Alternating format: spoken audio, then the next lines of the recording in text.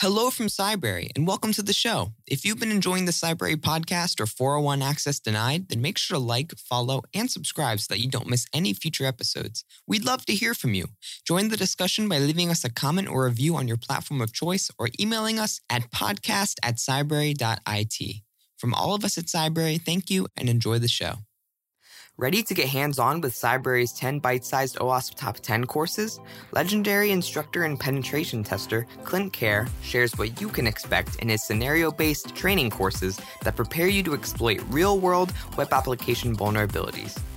Here's what's new in the 2021 OWASP Top 10 list, including category revisions, position ranking adjustments, and a whole lot of freshly mapped CWEs.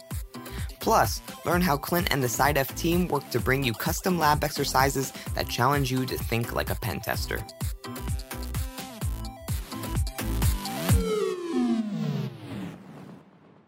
Hello and welcome back to the Cybrary podcast. I'm your host, Will Carlson, Senior Director of Content here at Cybrary, and I have the distinct privilege today to be joined by an amazing instructor, a longtime Cybrary member on the content development team, Clint Kehr. Clint, thanks for taking time out of your day. I know you've got 1,000 other things to be doing and breaking into from a pen test perspective, all legitimately, by the way, with permission, clearly. But thanks for joining us and giving us a little bit of time today to talk about the OWASP. My pleasure. Content. Thanks for having me. Absolutely a pleasure. Every single time. So we're here, OWASP Top 10. You know, it's always been the same, always and forever. It never changes until it changes. Right? Yes, we learned that the hard way in making this course that we've rolled out. So what's changed? OWASP previous version to current version, and what's your readout on thumbs up or thumbs down to those changes? Sure. Functionally? So, I mean, OWASP is updated. The OWASP Top 10, or Top 10 security risks, are updated intermittently. So, you know, this has been happening for a long period of time, you know, since the early 2000s. And of course, COVID didn't help things, but the most recent version we had was OWASP Top 10 2017 into 2020, into 2021, and it was getting kind of dated by that point. But in the interim, when OWASP, you know, OWASP is a big name, and the top 10 security risks, especially in the web app pen testing world, is such a big deal. I mean, these are the things that vendors care about. These are the things that executives, that CISOs, that security practitioners care about and look at are the OWASP Top 10. So what's built around that? You know, security tooling's built around that. You know, executive summaries, matrices, and a whole bunch of things. Interview questions for jobs, for web app pen testing is built around the OWASP Top 10. And to the benefit of that, they've created intentionally vulnerable web applications. In fact, OWASP has WebGoat, which goes over the OWASP Top 10 in quite good detail. And other people have made web applications that do that. Not that I'm a big fan of using things that are intentionally vulnerable from a pen testing perspective, maybe from a beginner perspective. But that's to say that for a very long time, we knew what the OWASP Top 10 was. And then sometime last year in September, while we were making this course, and I think we were about halfway through making the OWASP Top 10, and I remember, Will, we were talking, and you were saying, Clint, it's 2021. Why are you saying the OWASP Top 10 2017? Well, in good fashion, halfway through making the course, OWASP decided to update the Top 10 and change things, I wouldn't say dramatically, but significantly compared to previous years. A material change for us, for sure, right? Yes. And things that you would think would be no-brainers, things that you've seen like cross-site scripting or SQL injection or XML external entities from 2017, you know, these things were changed. And I think, you know, my opinion in some ways is for the better, because if you take something like cross-site scripting and you put it into injection, I mean, injection attacks and injection vulnerabilities are very concerning because they can lead to remote code execution. And that used to be number one. Well, now that's number three. So what a lot of us thought was the most pressing risk out there, injection attacks, has gone down now to the number 3 spot with broken access control at the top spot. So there's a lot of curveballs, and a brand new one called insecure design, which I find like the very zen, like, let's think about how we architect applications, which, I think as a pen tester, we're on the we can be very right on the right side of things. Everyone wants to shift left, and I understand that. So I think that is a great benefit to the OWASP Top 10 2021, is that we're pivoting more mentally to try to get left of this and understand how we're architecting applications and how we're thinking about security from the very beginning. And in the slide deck, I use the leaning Tower of Pisa and how that's a great metaphor for an architectural flaw that we have learned from in the past, but is this glaring eyesore, if you will, of if you don't have a strong base, if you don't architect something correctly, how, to fix that, it's easier to fix it in the beginning than at the end. Yeah. So when you say moving left, just to clarify, you're talking about doing everything that we can from a web app perspective early in the process, instead of letting folks like Clint come around after the fact to break it and then say, here's a 45-page report of all the things that are wrong. Now go fix them on a production Exactly. application. Yes. When we get to things, that there's a lot of input, there's a lot of money spent in security, and whether that's static code analysis, and then we're trying to look at the code before we deploy it and make sure that it's safe. We have people testing it, in QA or development, and when it's in production, that is when we really don't want to be having these issues where the OWASP Top 10 creeps in. So a lot of organizations, I don't want to speak generally, but I've seen a trend, and that's why the OWASP Top 10 is such a big deal, is there, and I was saying a lot of vendors out there cater to this, because we're telling our software developers that they need to think about the OWASP Top 10, because it's an easy way of thinking about the top 10 security risks that are out there. And it was very manageable, because in the top 10, what you need to understand is what are called CWEs.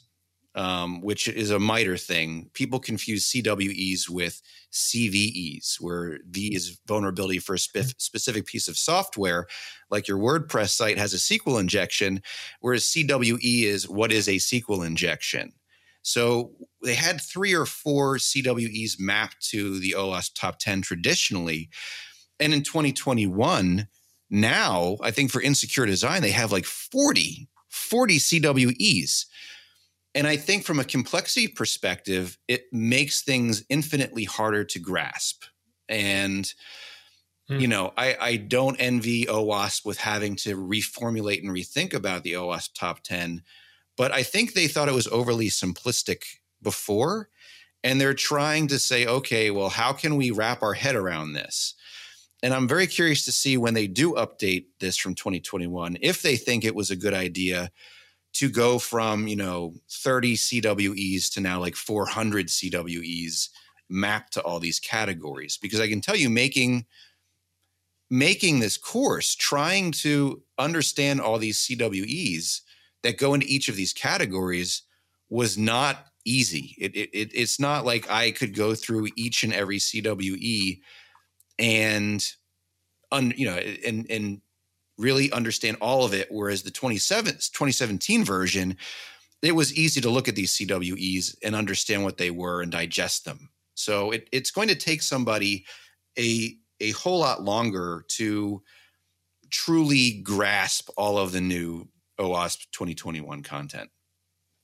Yeah. So it's still the top 10, right? So it would indicate that it's just as simple as it's always been, but having so many more common weaknesses, enumerations, CWEs built in there, it's just, to your point, it's just a whole lot more to get your head around. And how did you go about covering them all from a courseware or a content perspective?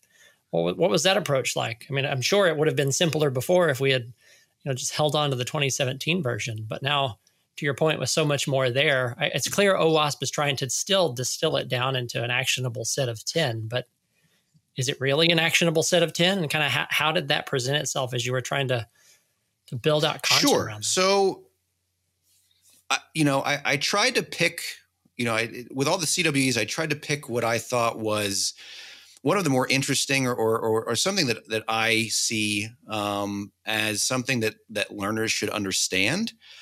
And the big thing for me is the hands-on aspect. I have a very short attention span, and listening to myself talk, making video content is, I didn't want that to be the focus. I think traditionally the focus has been watching videos, and I study for certifications and courses, and I can tell you it's very easy for me to get distracted watching videos. So I wanted it to be on the learners to actually get hands-on practice.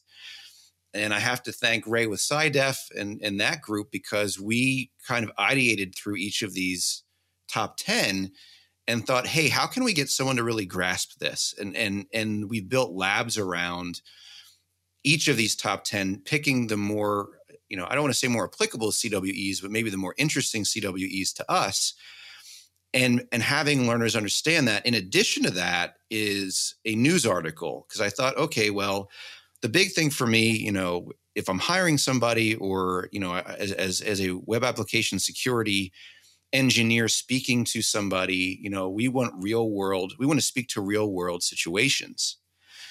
So the real world situations being what you're going to be seeing in this course. So in each of one of these modules for each of the top 10, there is an actual something pulled from the headlines that you will read about and answer questions about and try to understand what's going on. Like I'm going to pick on insecure design because that's the most recent one we did. But talking about how, asking what your dog's favorite color is and what street you grew up on and your mother's maiden name is an insecure design, and how in the Yahoo breach, how those questions were stolen. And it's maybe not, it's not so much that, it's a evil hacker or cyber criminal stealing this information. This is information you can find using open source intelligence techniques. So, there have been leaks like that. There have been data breaches like that where someone can guess that, just because lives are so much online now, that these questions you can find the answer to. So would it be safe to say that as you were, building out each of these top 10 with all of the additional CWEs to choose from, you really went in and, like you said, you picked one that was interesting, but out of all the CWEs in each of the security risks, you picked one that they're all indicative of the kind of the top line item in the OWASP top 10. Yes. So they're representatives. You may have 20 CWEs in that particular item, but each of them are representative of that top thing. So you don't necessarily have to go through all of them, each individual in detail, to get the concept of what the OWASP is trying to help you secure. Yeah, yes. Like I said, if you're trying to read each and every one of these CWEs, it's a heavy burden. And even when I'm going through things in my recordings, I'm trying to say, pick up the commonalities here. If you see clear text passwords, pick up on what that CWE has to deal with, or has to do with, leaving passwords in clear text, or in not storing them using encryption. Generally look at them, and OWASP does throw some curveballs into these categories. So it is important, despite the fact me saying, look at the the general nature of the risks. Take a look at least visually look at them and see what generally the category has to deal with. And OWASP, from what I can tell from their website, they do pick out, if you look at their official website, they do pick out like 3 of the most interesting or relevant CWEs that they think relate to that category. So it seems like even for them, they've had this kind of trade-off where they're trying to throw so much in there, but they can, they pull out like, these should be top of mind. I have the website pulled up, and I don't know if you want me to do some examples, but for example, injection, we're looking at things like SQL injection. We're looking at things like cross-site scripting. So, things that, they're trying to call out things that have changed. So whereas cross-site scripting for a long time had its own category, it is now in a bigger category of injection, which again, as I said, as a pen tester, that we understand that. And maybe that caused a lot of confusion by breaking that out, that cross-site scripting is different than injection, when in fact, you're injecting JavaScript into a web form or a parameter. That is a form of injection. So I guess the hope is they're trying to simplify things, but at the same time, I think they're also adding, like I said, this level of complexity to the top 10, just because it is such a heavy lift and there are so many people looking at it. Yeah, that makes sense. I wonder, pivoting a little bit, so as a pen tester, if you're on an engagement and you're pen testing a web app, how does the OWASP show up in your normal toolkit? Kind of how do you progress through it? What kind of a tool is OWASP for you on an engagement? Well, I mean, OWASP has checklists that they go through on how to pen test applications, and some teams develop their own checklists. But like I said, a lot of people base their checklists off the OWASP top 10. So you are looking for, these flaws. Do I have a login form that's using HTTP and I can, perform a downgrade attack, or just use an HTTP form, which I think is one of the more interesting labs that we have, which I think is number 2, the cryptographic failure lab, where you can use ARP spoofing and intercept somebody who's entering their password in clear text or through a form that is HTTP and not HTTPS. It just shows the realism. So I think that's the important part when speaking to executives and speaking to app teams, is showing them something like this, or even someone at the airport. I think the scenario is talking about someone in the airport who got their email, because I don't know if a lot of people know this, but your email is sent in clear text. So it's just somebody intercepting someone's email, which is not encrypted, and reading it. So it's trying to spark that idea of having people read this information and then seeing it I do demos as well, and then performing it. And they, being able to speak to that, if it's to an executive, or speaking to an app team, or speaking in a job interview, like I said, that's the importance of saying, I know this is important because I've done it. And I think that's where I've changed people's minds the most, is by showing it to them. Because you can say this is a concern. This is a concern, having this login form and not forcing HTTPS. But until you see why, you're just kind of like, meh. Yeah, no, I totally get it. One of the most clarifying moments I had in my career that way was cracking some passwords of inadvertently, right? I didn't know who it was going to be. It was just whose were the most vulnerable. And you go into the security presentation for the executive team, and some of the C-levels are the ones, previous role I was in, that they're the ones whose passwords you now know, because they were abysmal to begin with, and an IT configuration wasn't set the way that it ought to be. And there were some light bulbs that went on at that point in time, because, again, to your point, showing somebody something instead of, well, OWASP said it's important and they know best, that doesn't get a whole lot of mileage with folks. I agree. And I think, even number 1, broken access control, we look at IDOR vulnerabilities. So in essence, if I log into a web application and I'm customer 5 and I change the parameter from customer 5 viewing my information to 4, and I see your information, that is an IDOR vulnerability, and something that a lot of, people pay a lot of money for dynamic application scanners, DAS solutions.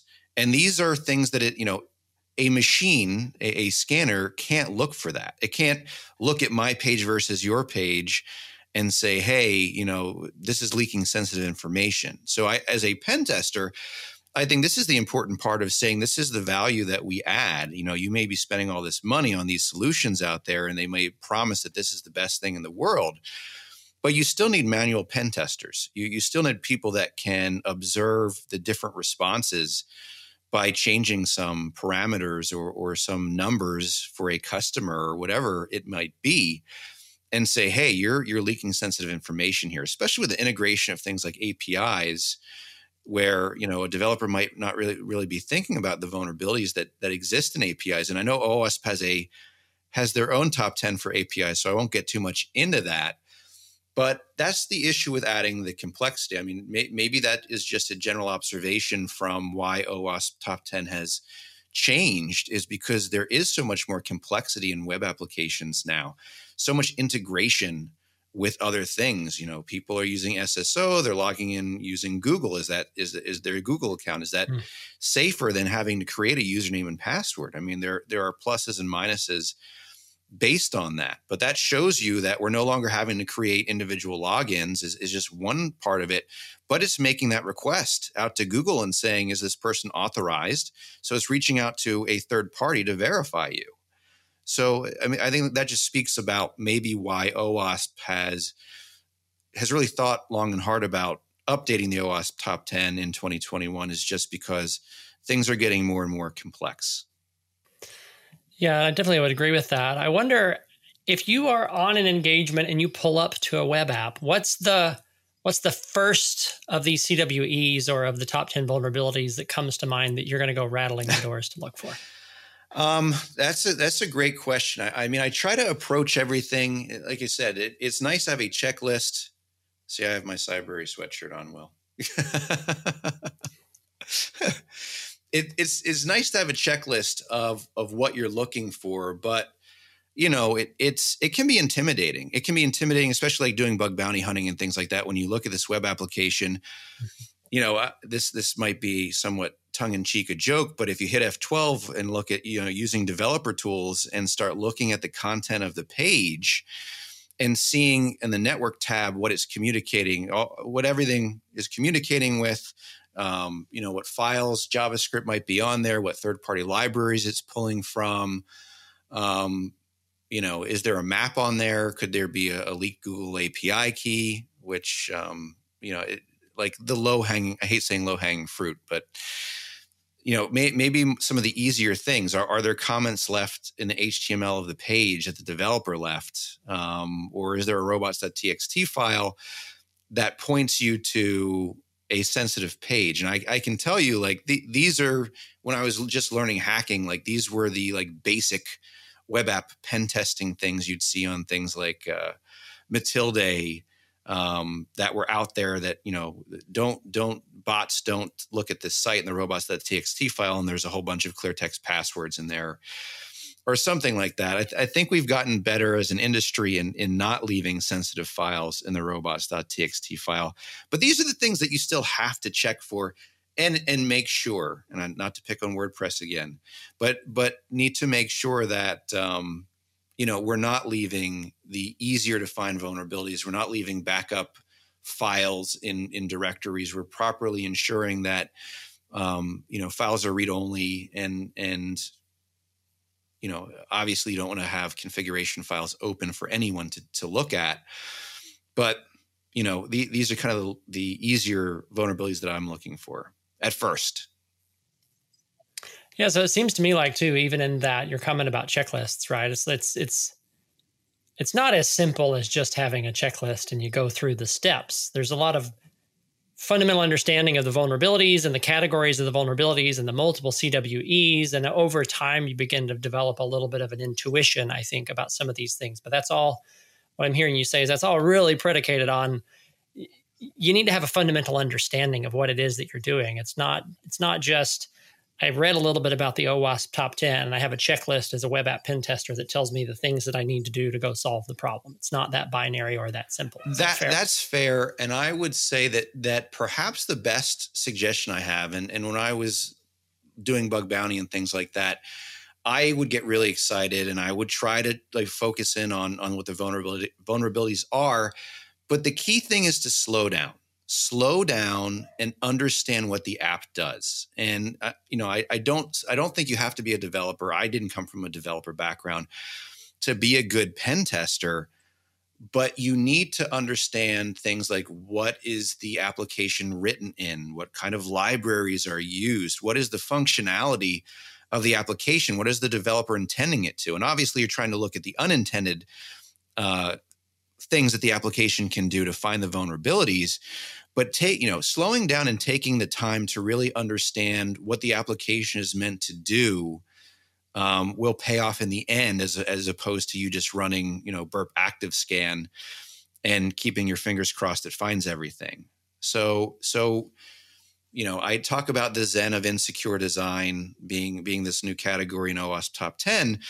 But as pen testers, when we're testing things, we need to take a step back and realize that we need to really understand what the developers are trying to do, and then go forward from there and use our checklists and test from there. Yeah, I think that's an interesting one. Your point about understanding what the app's supposed to do. You're not going to know what insecure design might look like if you don't know how the parts and the pieces are put together. And then I think, that quickly leads right into security misconfigurations and some of the others, right? So it's not just here's a web app, I'm going to go banging on the doors and see where I can find my way in. It's really I think it's phenomenal advice to stop, slow down. What are they trying to accomplish? How would they go about accomplishing that? And what do I know based on that, where some of the vulnerabilities in that might be? Because to your point, if you see that map and that's a Google map, I know that. Well, let's go see what else we can find along those lines. So that's a really interesting one to slow down and to look, because there are a number of the OWASP Top 10 that really, I think, require you almost to have a better understanding about the web app itself. And as things get more complicated and maybe are secured, hopefully a little bit better, it's not as simple as pulling up your checklist and you find a vulnerability right away and you're on with life writing your report. Yeah. And I mean, I've talked a lot about bug bounty, but I mean, there's different objectives as well, right? As a pen tester, I'm trying to find all the vulnerabilities. Web app pen testers may find a niche vulnerability. So we're talking about things like HTTP request smuggling, which I think got very big in the bug bounty world, is in the OWASP Top 10, is something that people are starting to think more about. But has that also been used? And this is my Intel brain coming in from that perspective. But how often have we seen threat actors using something like HTTP request smuggling in the wild to attack something? I mean, it's an incredibly noisy attack to bombard a server with these HTTP requests, with these get or post requests to, have to serve malicious content or a malicious request. So again, I think that goes to the realism of, speaking to an executive, speaking to app teams and trying to explain why this thing is important. So these are the things I was trying to think about in making my course, because HTTP request smuggling is pretty cool. But as far as realism, and it would make for a pretty cool lab, and there are really cool labs out there that use HTTP request smuggling, and it's something I've definitely seen called out before. But from a cyber threat intel perspective, how often have we seen this? Is this something, as a CISO, I should worry about some APT using against my server? Should this keep me up at night? And these are the things I think we need to think about as web app pen testers.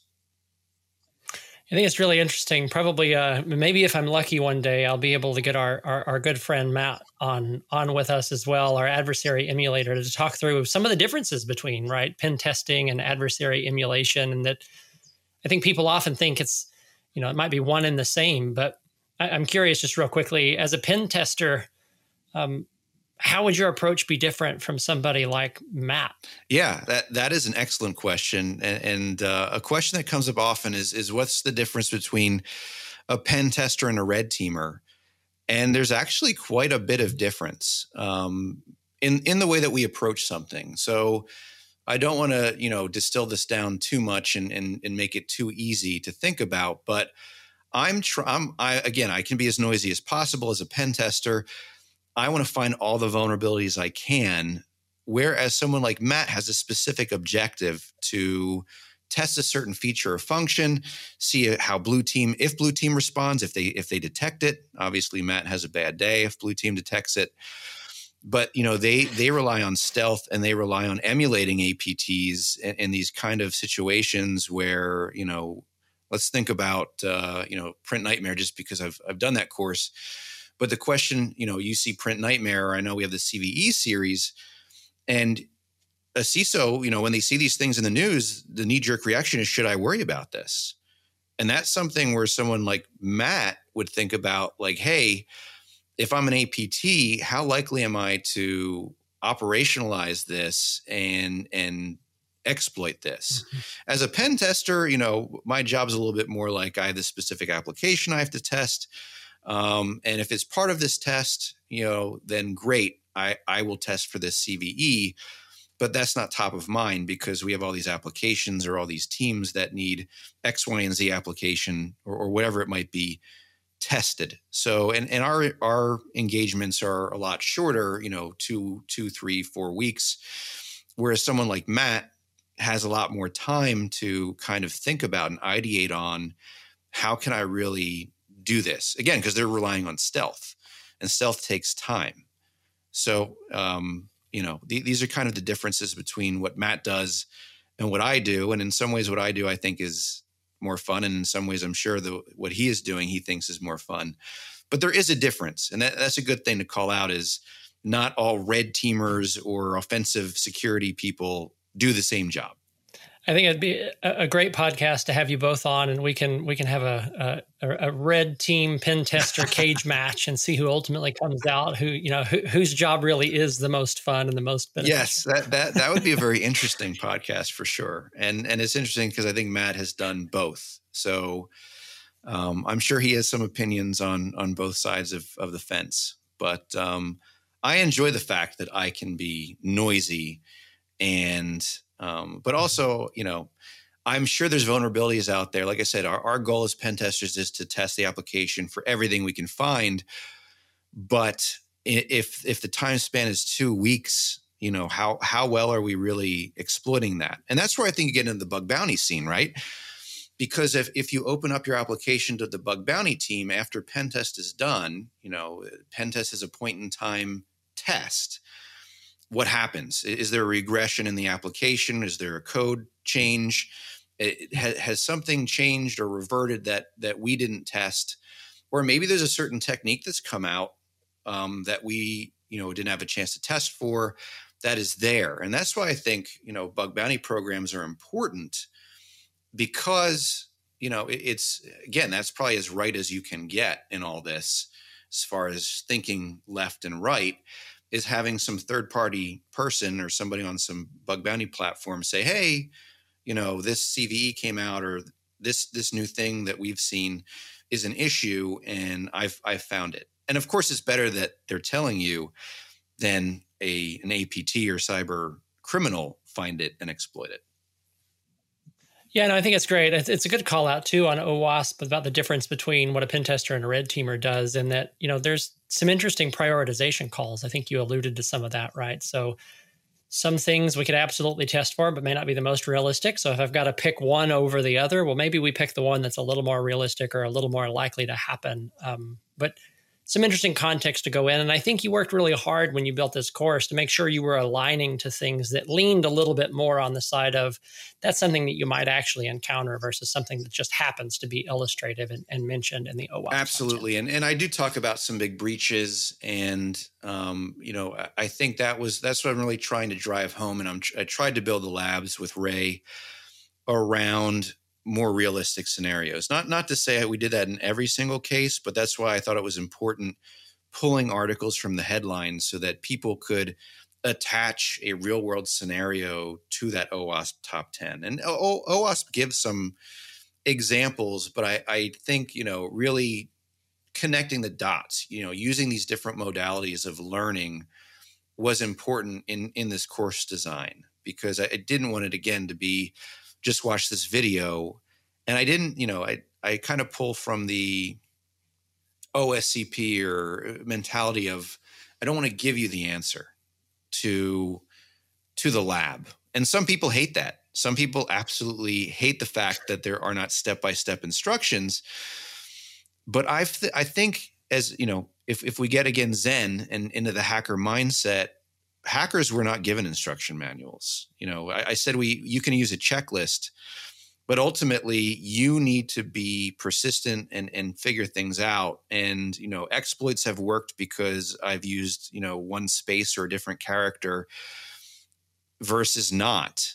And, the exploit has failed so many different times. And I think I said this in the first podcast I did with you guys was, you can do something 1,000 times and fail, but you make one character a different character, you add a space, you do something different, and you're able to successfully perform some type of, SQL injection or something like that that's significant, all because you put the time into it. And no one gives you an instruction manual for that. No, and that one space may be what gets you the shell and gets you that get you the win for the day. I guess right? I should speak in web app terms. Are you URL encoding it versus not URL encoding your payload? And that can be the difference. So you've mentioned insecure design a couple of times, but I don't want to assume here.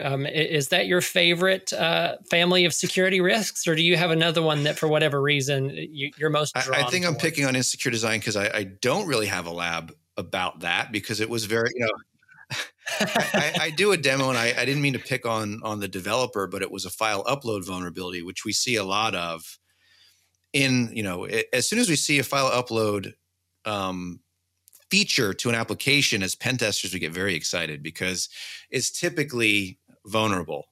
But I show how the extensions, how the developer wrote certain extensions to be blocked. So there is a deny list that the developer is using, and I say, well, maybe this wasn't the best way to design the application. Again, as someone trying to do something for the community, it's open source, and I appreciate it. But the fundamental design is, if you had someone like me come in there and talk about designing this application, I would say, hey, that's maybe not the best way to go, is have this deny list. But I'd have to say, there's just so many. I really like XXE attacks, XML external entity injection attacks. I did a talk on it at B-Sides Nova last year. I really like them. And last year it had its own category. And this year it doesn't. It's rolled into another category.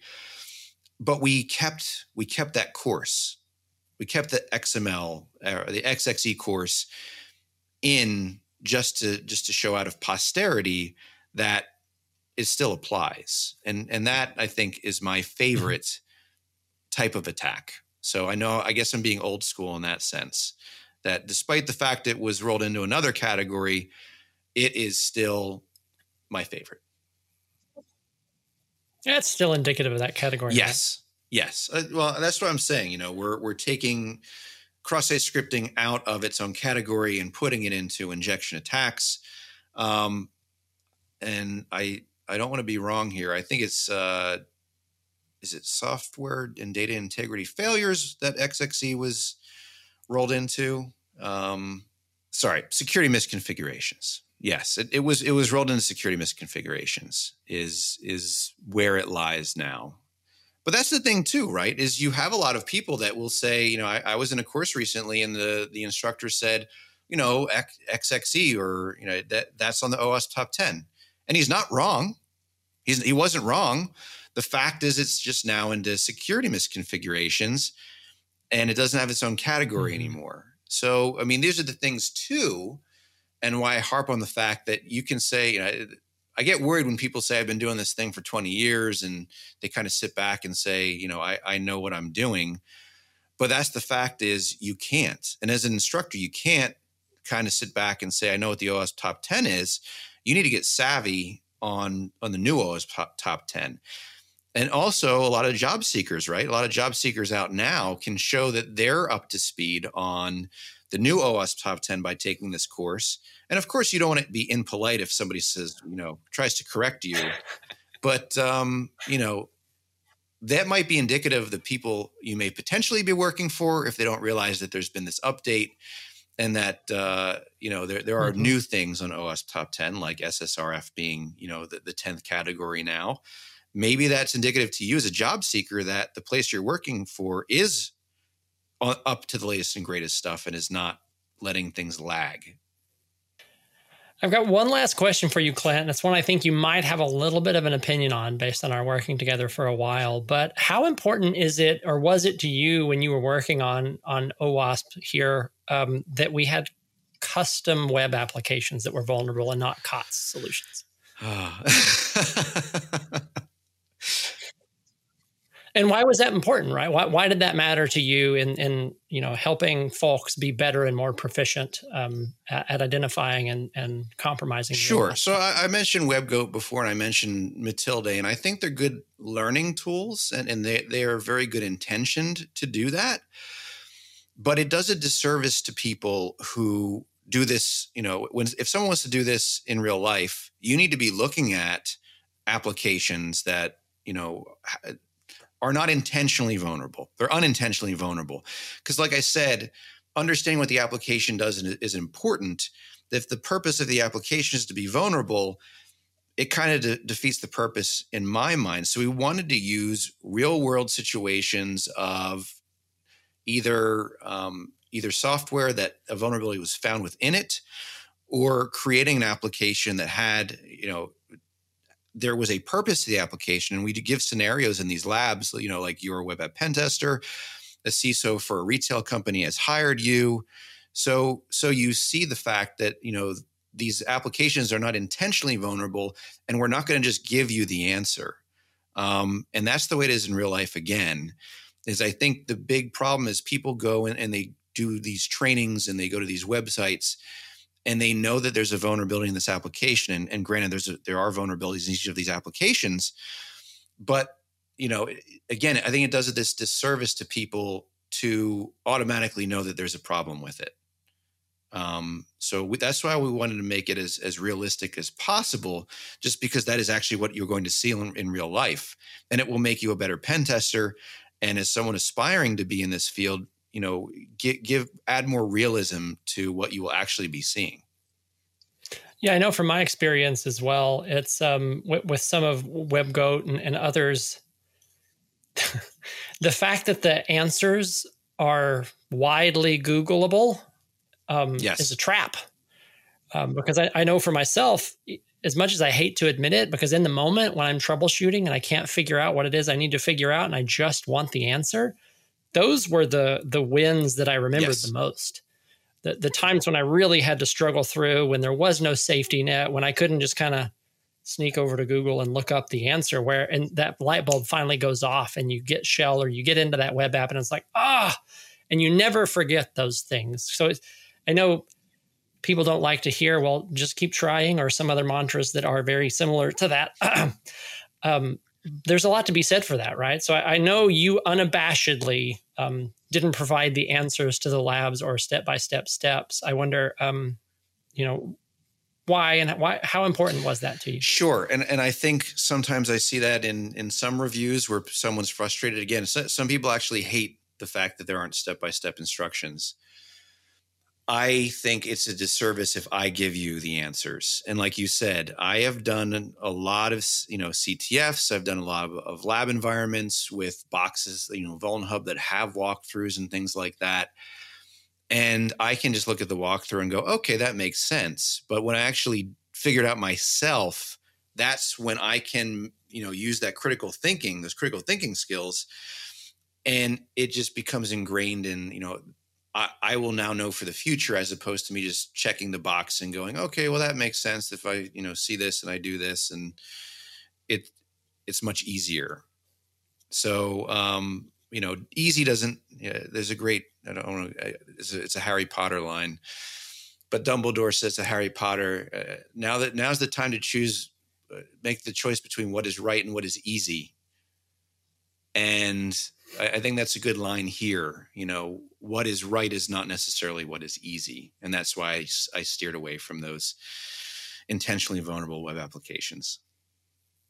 Yeah, no, I think it's great. We've had a lot of fun producing the content and having it on the platform. And, I'm sure there are folks that are listening today that are super interested to dive in and get their hands on that content. So I wonder, kind of as my closing question, if somebody wants to get started with the OWASP Top 10 that you so expertly produced, do you have a recommendation about which one of the 10 you would advise them to start on, or is it start on whichever one interests you the most, or some other alternative that I didn't mention? That's another great question. We rolled this out piecemeal, just kind of covering one by one in case somebody did find something more interesting or more applicable to what they do.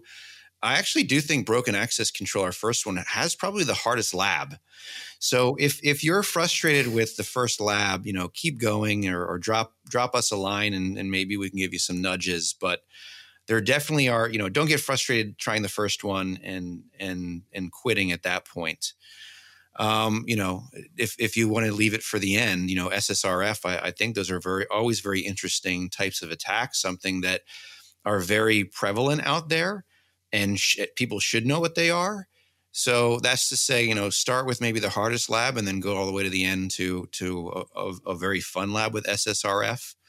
But like I said, the one that I didn't do was insecure design. And that was, again, the Zen thinking about it.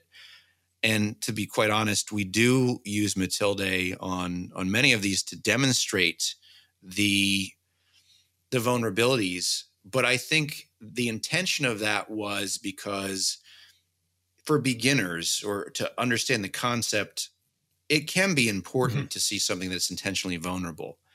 But that's to give you the knowledge to then do it yourself and use those critical thinking skills again, which are, I think, imperative if you want to make this your career field.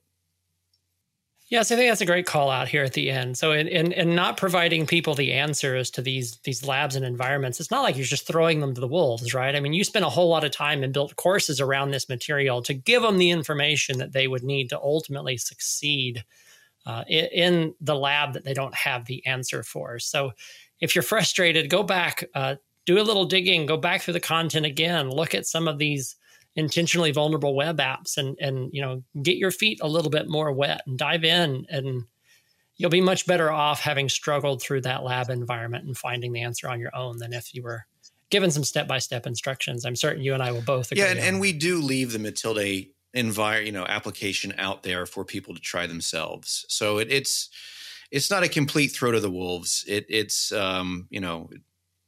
hopefully teaching somebody how to fish in that way. Oh, it's great. Clint, we're so happy to have your content on the platform aligned to OWASP Top 10. It was a pleasure to talk with you today. And I know I'm looking forward to lots more content coming out from you on the Cybrary platform in the near future. Thank you. Thanks so much for joining me. Good being here. I appreciate it. Take care. Cybrary, the premier cybersecurity skill development platform, is empowering individuals and teams to secure the future of technology. See why 3 million people have already signed up when you visit www.cybrary.it.